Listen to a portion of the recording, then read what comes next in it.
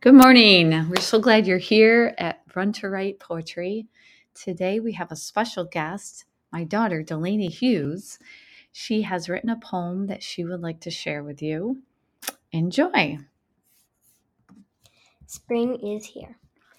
Flower buds appear, spring is here. Lots of rain pouring down, it makes quite a sound. Trees swaying in the breeze, soon there will be bees. Oh, let's give a cheer, 'cause spring is here. Yay. We hope you have a great Thursday. Thank you for being here. A quick reminder that we will be meeting tomorrow for our Write Together Friday, 11 a.m. Eastern Time. I will post a link in this email below, and we would love to have you join us. All are welcome. There is no writing experience necessary. Just come, bring your pen and paper, and let's write. All right. Have an awesome Thursday. Take good care.